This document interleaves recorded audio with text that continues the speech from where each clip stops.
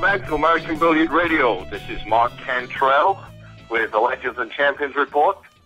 And it seems like for the past week or so, the hot topic has been the Mosconi Cup again. And we've talked about Matchroom Sports and we've talked about the Mosconi Cup enough over the past few weeks that it's an honor and a privilege. We've got, as a guest this week, Mr. Lou Critches, who is media director for Matchroom Sports and one of the people who are responsible for the Mosconi Cup and probably has a lot more answers to some of the questions that you guys have been asking. So how you doing, Luke? Thanks for coming on here. I'm very good, thank you, Mark. Yes. Did I get your title right? Is there anything else that you do for Matchroom Sports? That's my title. We do lots of things here, so it covers a part of what I do, but we do many different things on different events. It's a fairly small company, so you sometimes all tend to muck in and do what comes your way, yeah. Well, I'll tell you, the obvious thing to start with, I think, is Mark Wilson, and being announced as the captain for the Team USA. And how was that selection made? How did that come about, that Mark Wilson's name came to Matchroom Sports? Well, I think what happened was after the events of December at the Mirage, we just felt it kind of reached a point where it needed a completely different approach. I mean, on the face of it, the American players, I don't believe they're particularly inferior to the European team, but the European team do that very team much better. You know, they prepare, they cover kind of every aspect of it, and that was something, or is something, that's missing. It didn't used to be in the old days when the Americans used to come over to London. They were very much a team. They had a bit of a siege mentality and tended to win every year. But so we felt we needed a new approach, and I think Mark kind of presented himself really. I mean, there weren't dozens of candidates. I know Mark. He's done some commentary work for Matchroom Sport in the past, and obviously played in the Mosconi Cup back in the day.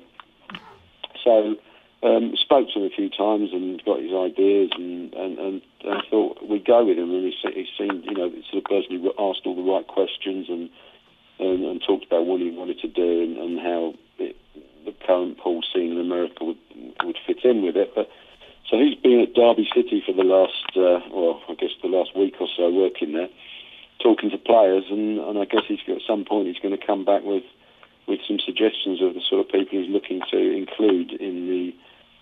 Well, it's going to be 10 months of it, I guess, because I don't think Mark's going to turn up on the venue on the day with 5 guys and say, we're here. I think there's going to be a lot of work done in that interim period, and I think he knows that has to happen in order to give them some sort of chance in December.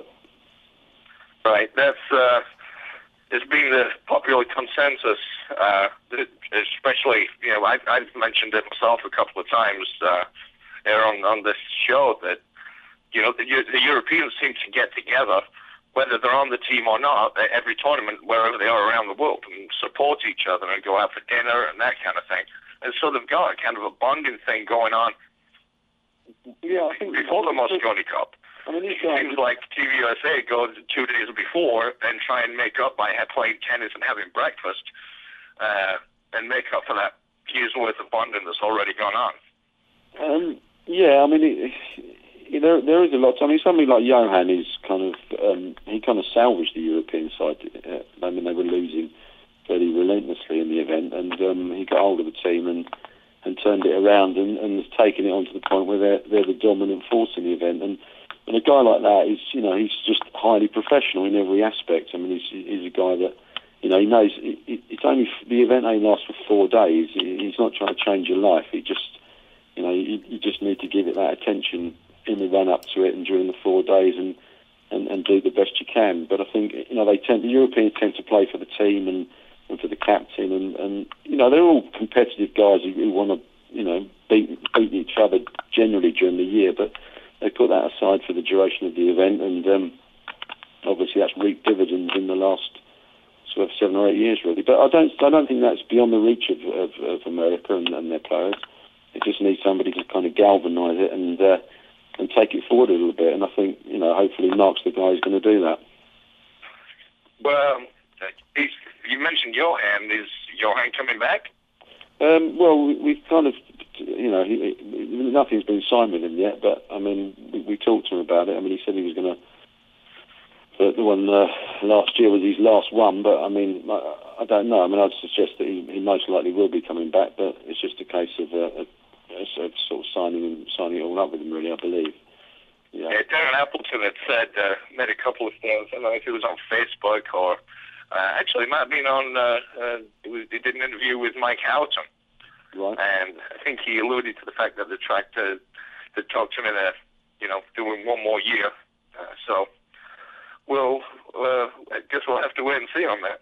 Yeah, I mean, it's no great mystery, but I suspect that he most likely will be back, Johan. I mean, he's, he wants to, I think he wants to end on home soil if Blackpool is in fact home soil for a Dutchman, but he wants to end with a bang. Although you have to argue that last month in Las Vegas probably got the biggest bang he could have achieved in the Mosconi Cup.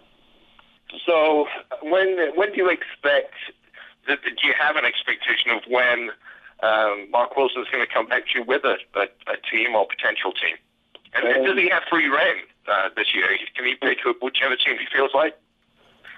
Yeah, I mean, we do discuss it with him, and I mean, he does run things by us, but I mean, realistically, under the sort of remit that he's been given, it wouldn't really work if we said, you're going to do this throughout the year, you're going to get players together, you're going to do this, but these are the guys you've got to have, because if they're guys that he feels he can't work with or whatever, for whatever reason, then it doesn't work. So he does, but I mean, I don't think he's looking at certain players that are pretty much obvious, could be obvious choices for the side, but I guess he will come back with some people who've not played in the event before. But I think the idea is to assemble a squad of players, which is obviously beyond 5 and maybe 8 or something. Take them through the year, to gather them together at periods, if it's where it's practical and possible, and then when he gets nearer to the event, then to select his 5 guys that he's going to bring across. But he seems quite confident in what he's going to do, and I'm quite happy with what he's doing and his approach, and I think we'll see what he comes up with. But I would imagine he's going to name some players in the not too distant future. What do you think happened to Team USA last year? You kind of touched on it a little bit, but it was just such a drubbing that the Team USA got. Do you think they were just unprepared? I think the end of it. I think they were really unprepared as a team. They had no plan B. I mean, generally in an event like that, you've always got have a plan B or a plan C for when things don't go the way you want it to. And I don't think once they went a few behind, you just thought you couldn't see any way for them. And I mean, there was one sort of critical match when I think they were 2-0 up, and I think Shane was playing Mika and was in a very strong winning position, and it conspired to run away from him, and Mika stole the match, and it went from what had been 2-1 to 3-0, and I think that was a bit of a blow. But yeah, it just as it got away, you couldn't see them. But a few years ago, I think it was in 2005, the Europeans had a really good lead. I think they won every match on the Saturday to give themselves put themselves in a really strong position, and the Americans came back and won a load of matches to steal it on the Sunday. So that was something you really couldn't see happening this year. But we shall see for next year or this year. Oh, I've been given a few different questions to ask you. One of them was to ask you about Thorsten Holman. Yeah. And how did the team selection go? We made it kind of crystal clear at the beginning of the year that the 20th anniversary Mosconi Cup was going to be about, I guess, the legends who have made the tournament what it is, as much as we could. Which is why, the guys that played in, the aggregate number of Mosconi Cup appearances between the two teams was about 90-something. So there was a lot. Now, Thorsten, obviously, no one would ever dispute his ability as a player and what a great year he had. But I think at the outset we did kind of state that the performances this year wouldn't necessarily have any impact on it. And right. So when we came to name the team, and just won the world number in Qatar and was world number one. You know, I don't think he really was ever going to be in the side. He played in the Mosconi Cup 3 times and had a losing record in the event and wasn't really a rich part of its history. I mean, you could argue that Carl Boys wasn't, but well, that was our decision, and we didn't pick him. I mean, you know, that's tough on Torsten. Obviously, he's going to be a strong contender this year, but I mean, obviously, in the end, I'm not sure his addition to the side would have made a whole lot of difference to what happened. Right. Yeah, I think, and having said that, I mean, I like Torsten. I think he's a great guy and everything. Alongside Torsten, like, I know the World Championships and number one in the world, that it does mean something, you know, but I'm sure there's a lot of players out there who thought they deserved to be on the team as well. Any other year he would have been a lock for the team, but it just so happened that we laid out well in advance at the beginning of the year what we were going to be doing in 2013, which kind of was right there to be seen. But so he wasn't included. But as I say, he's obviously got every chance this year. Right. A couple of these questions from AZ Billiards. Yeah. This is from Bella Don't Cry. Are there any plans to air the 2014 Mosconi Cup live in the USA? No. And is there anything that American Pool, it is an industry or the community can do to help make it happen? Well, I mean, the event was going to be live on Fox in the US that's just passed. I mean, it was all set to go. It'd all been agreed, everything. They were going to take the feed of that. But the technical complications was so vast that we couldn't get around them. So the event couldn't be live. Basically, it's an issue of music rights. A company like Sky Sports will pay a blanket license fee across all their channels once a year. It's a vast sum, but they pay that to use whatever music they want to, and which any commercial music they like they can use, which they do.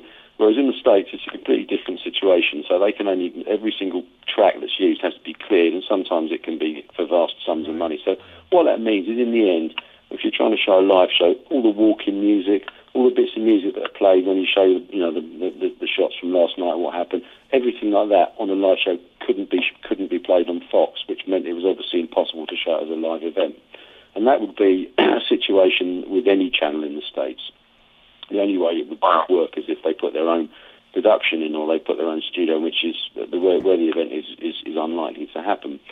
So that's what happened there. And in the end, Fox did show it on a delayed basis and were able to remove music from the show. But I mean, it's quite boring, really. And some people may find that a really piffling reason for it not to be shown. But if they played a track by accident, for example, Sky would use a Rolling Stones song as a walking tune. Now, if you played that by accident on Fox, they'd be in for a vast sum of money for using that music unauthorised, or even they tried to clear it, it would cost a fortune, and the budget obviously wasn't there for that. But so that's where we are with that. I mean, the year before, it was shown on ESPN4, which is obviously an internet channel, which obviously is available on a smart TV. But I mean, we're always trying, but it's not as easy. Obviously the pool isn't in hot demand in the States. TV companies aren't tripping over themselves to show live pool, and so we do our best. But we keep trying, and I guess next year something may happen, but we'll have to wait and see on that one. Well, the thing is, I think that's actually part of that is great news. It's great news that you guys had an agreement with Fox Sports to be able to do a live feed. So it shows that it can be done.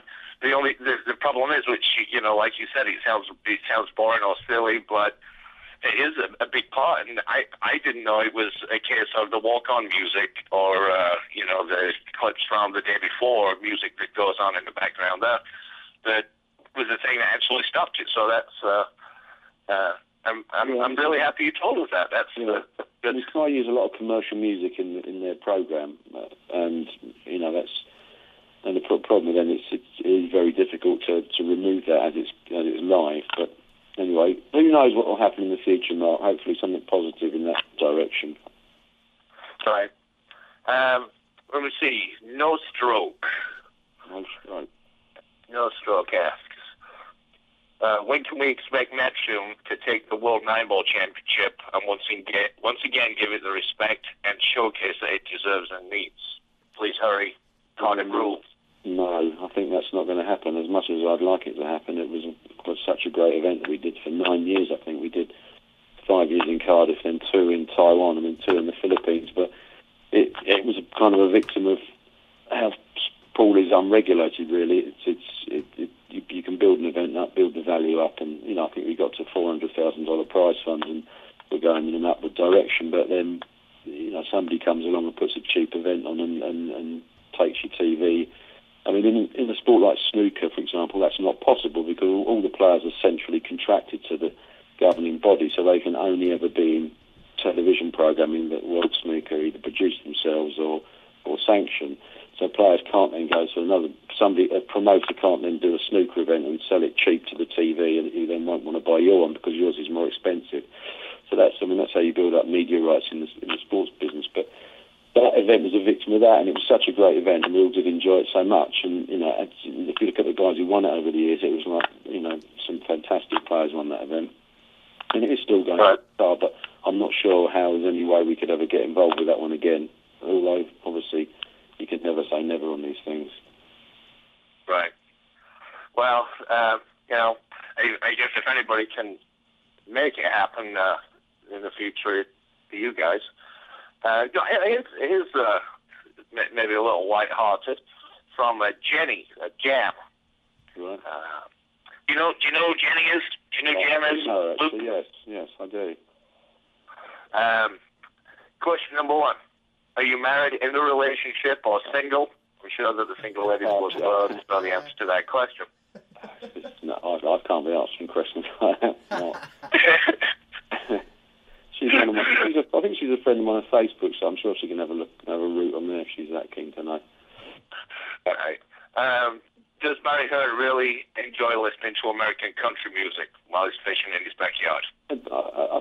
I've never obviously witnessed it, but yeah, he does like American country music, and he does like fishing, so I guess there's a strong possibility that sometimes he combines the two.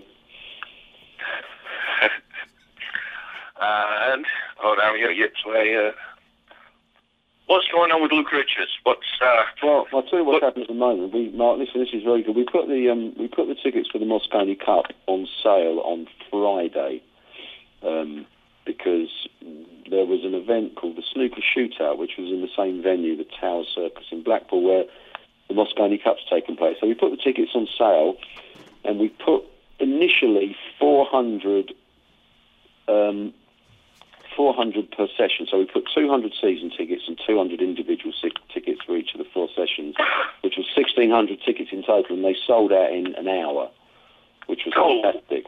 Yeah, we couldn't believe it ourselves. So, and we put in the rest on sale tomorrow at 12 o'clock UK time, and it's a 1,000 capacity venue, and I think we will probably sell that out for the Mosconi Cup this year.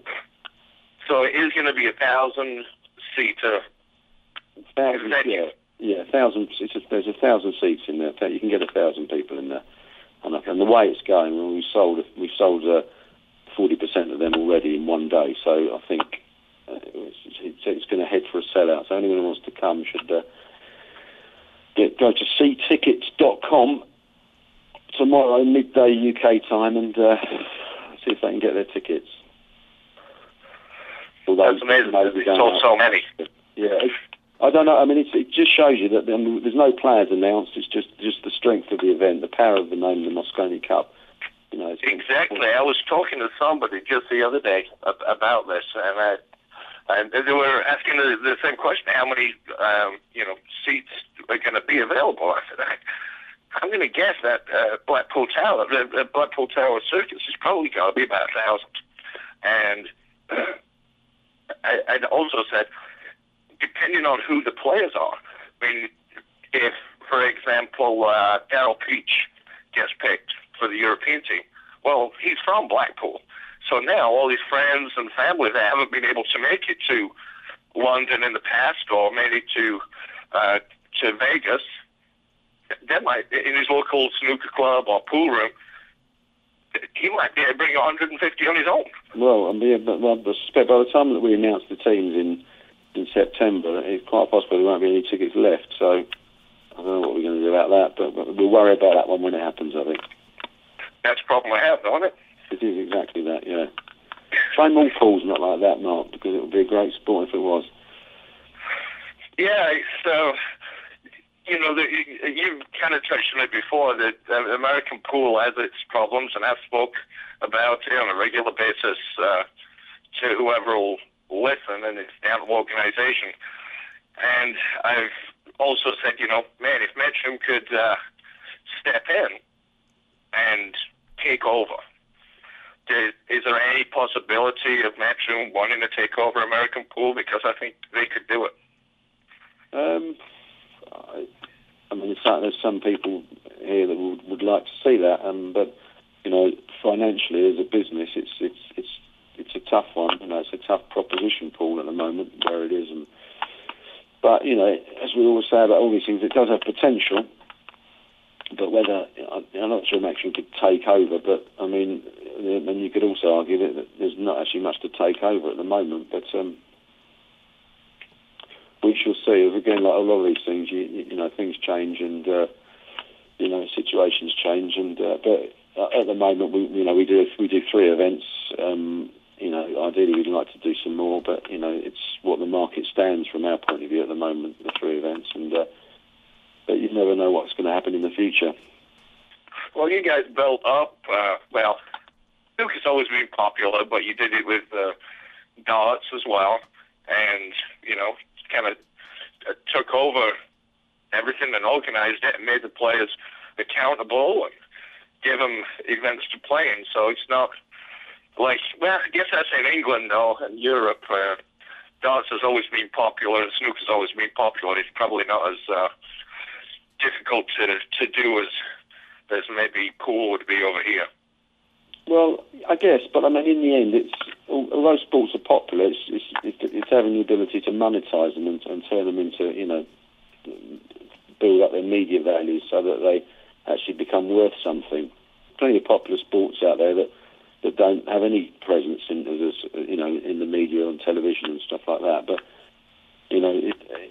with darts and snooker, I mean, darts was organic to a degree, but it's saturated in the UK, and what they're doing now is they're building it up in other countries, taking it to the Far East and Australia, and they've done some stuff in the States, and that's just the job in hand on a daily basis, just trying to keep working at it and keep getting a wider spread and building it up. And with our pool events, I mean, with the World Championship we kind of did that, and the Mosconi Cup is slightly limited in the respect that it's not limited, but it is Europe versus America, and it has no other countries or areas involved, which I think somebody might mention that actually, but I don't think there's any plans whatsoever to change it to involve any other territories in the Mosconi Cup.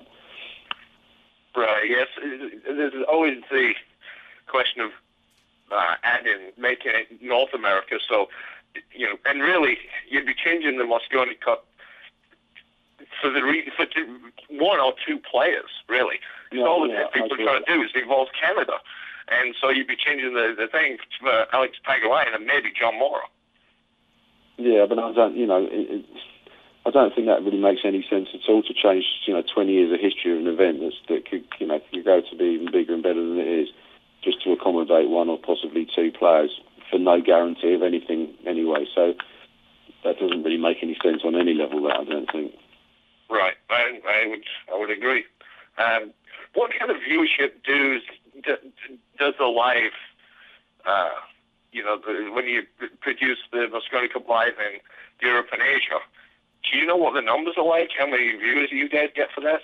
Not a lot of the stations. You can't get that statistical information. I mean, obviously the places where it's live, we try and get it because they're the ones more likely to be. I mean, Sky it does good on Sky. I mean, what happened with Sky is that we, up until 2012, the event was always over a weekend. It was Thursday, Friday, Saturday, Sunday, which was great in some respects. But in the TV market and the sports TV area in the UK, on a weekend, especially that one in December, there's so much stuff on. There was live UK Championship snooker, there's live PDC darts, there's Premier League football. There's so many things on, and obviously a pool event, as good as it is competing against those, and it's obviously going to have a negative impact on your ratings. So what we did was we in 2012 we put it from Monday through to Thursday, and it had a very beneficial effect on the ratings because not less stuff on, more people to watch the pool, which is exactly how it works out. Right. I think my last question is going to the European team. Do you think, obviously, if Johan, let's just say Johan's back in, is he going to have the ability to select his own team the same way as the Americans? No. We're going to announce it probably in the next couple of days. But I think with Europe, we're going to revert back to how we were before Mosconi Cup 20, which would be players selected via rankings and a couple of wild cards. Okay. And how do you think that team's gonna look? He's probably going to be close to the same team as they had last year.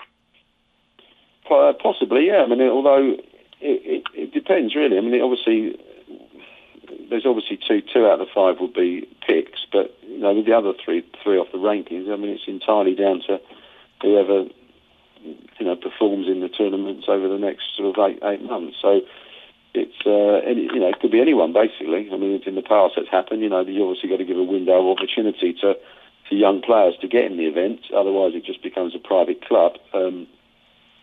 And in the past, guys, I think obviously not Mosconi Cup 20, but the previous year, Nick Economopoulos from Greece, ran his way through. It was a bit of an unknown, and he played fantastically well in the event as a rookie. Really held his own, and and he's kicked on as well. I mean, he's a really tough player now. Probably may even develop into one of the better players in the world. So. Right. You have to give people that opportunity, young players. Otherwise, what's the point of them playing? Well, it looks like, there's so many rumors and talk that Mark Wilson's looking for some fresh blood and some young guns to come out this time and not be the same lineup as been there, with Rodney and Johnny. Obviously, Shane's probably. Johnny was on here not too long ago, last week, and said, Shane's probably a lock. But the others, I mean, you're looking at Brandon Schuff and Landon Shuffett, Mike DeShane. There's a lot of talk that that's going to end up being the case. A bunch of young guns that are not usually there, and you can't help but wonder. Is the experience, because things are so different when you get to the Mosconi Cup, especially in the UK. I mean, those fans are crazy, but they get, they sing songs a lot in Europe. I wonder if there's a mix. They're going to have fire in their eyes and want to do a good job because they're young and ambitious, but then it is also going to be an experience thing that they're just not going to be prepared for what happens at the Mosconi Cup when they get down to break on the first rack. No, I mean that's a very good point there, Mark. Because obviously you need however it is, you do need some experience in the team. Because I think in the past with a lot of players, whatever the guys who've been in it before tell them about it and prepare them for it by speaking to them in advance of the event. When they get there and walk into the arena, all of a sudden it's a bit of a different proposition. And obviously this year, if you have 1,000 people in there, it's going to be the sort of atmosphere that would test anybody really. But in the past, rookies have always been in the event. Sometimes it's always been harder for them. But we noticed with Johan, with Tony Drago, and then Carl Boys, and Nick Economopoulos, three rookies that he brought through who played at their absolute very best in their debut. So. That's not to say it's not possible to play in the event for the first time and not perform to your best. But obviously it is tough. But that's down to Mark. He's got to find the right blend of sort of youth and experience for what he thinks he wants to do. Right. this Blackpool Tower, the way it's set up with it's more like a circle going around a circus ring. How did you guys come up with this venue? I mean, I know you did it for the snooker. Was that the starting point? Did you make just some kind of an agreement with Blackpool Tower that will hold this many events?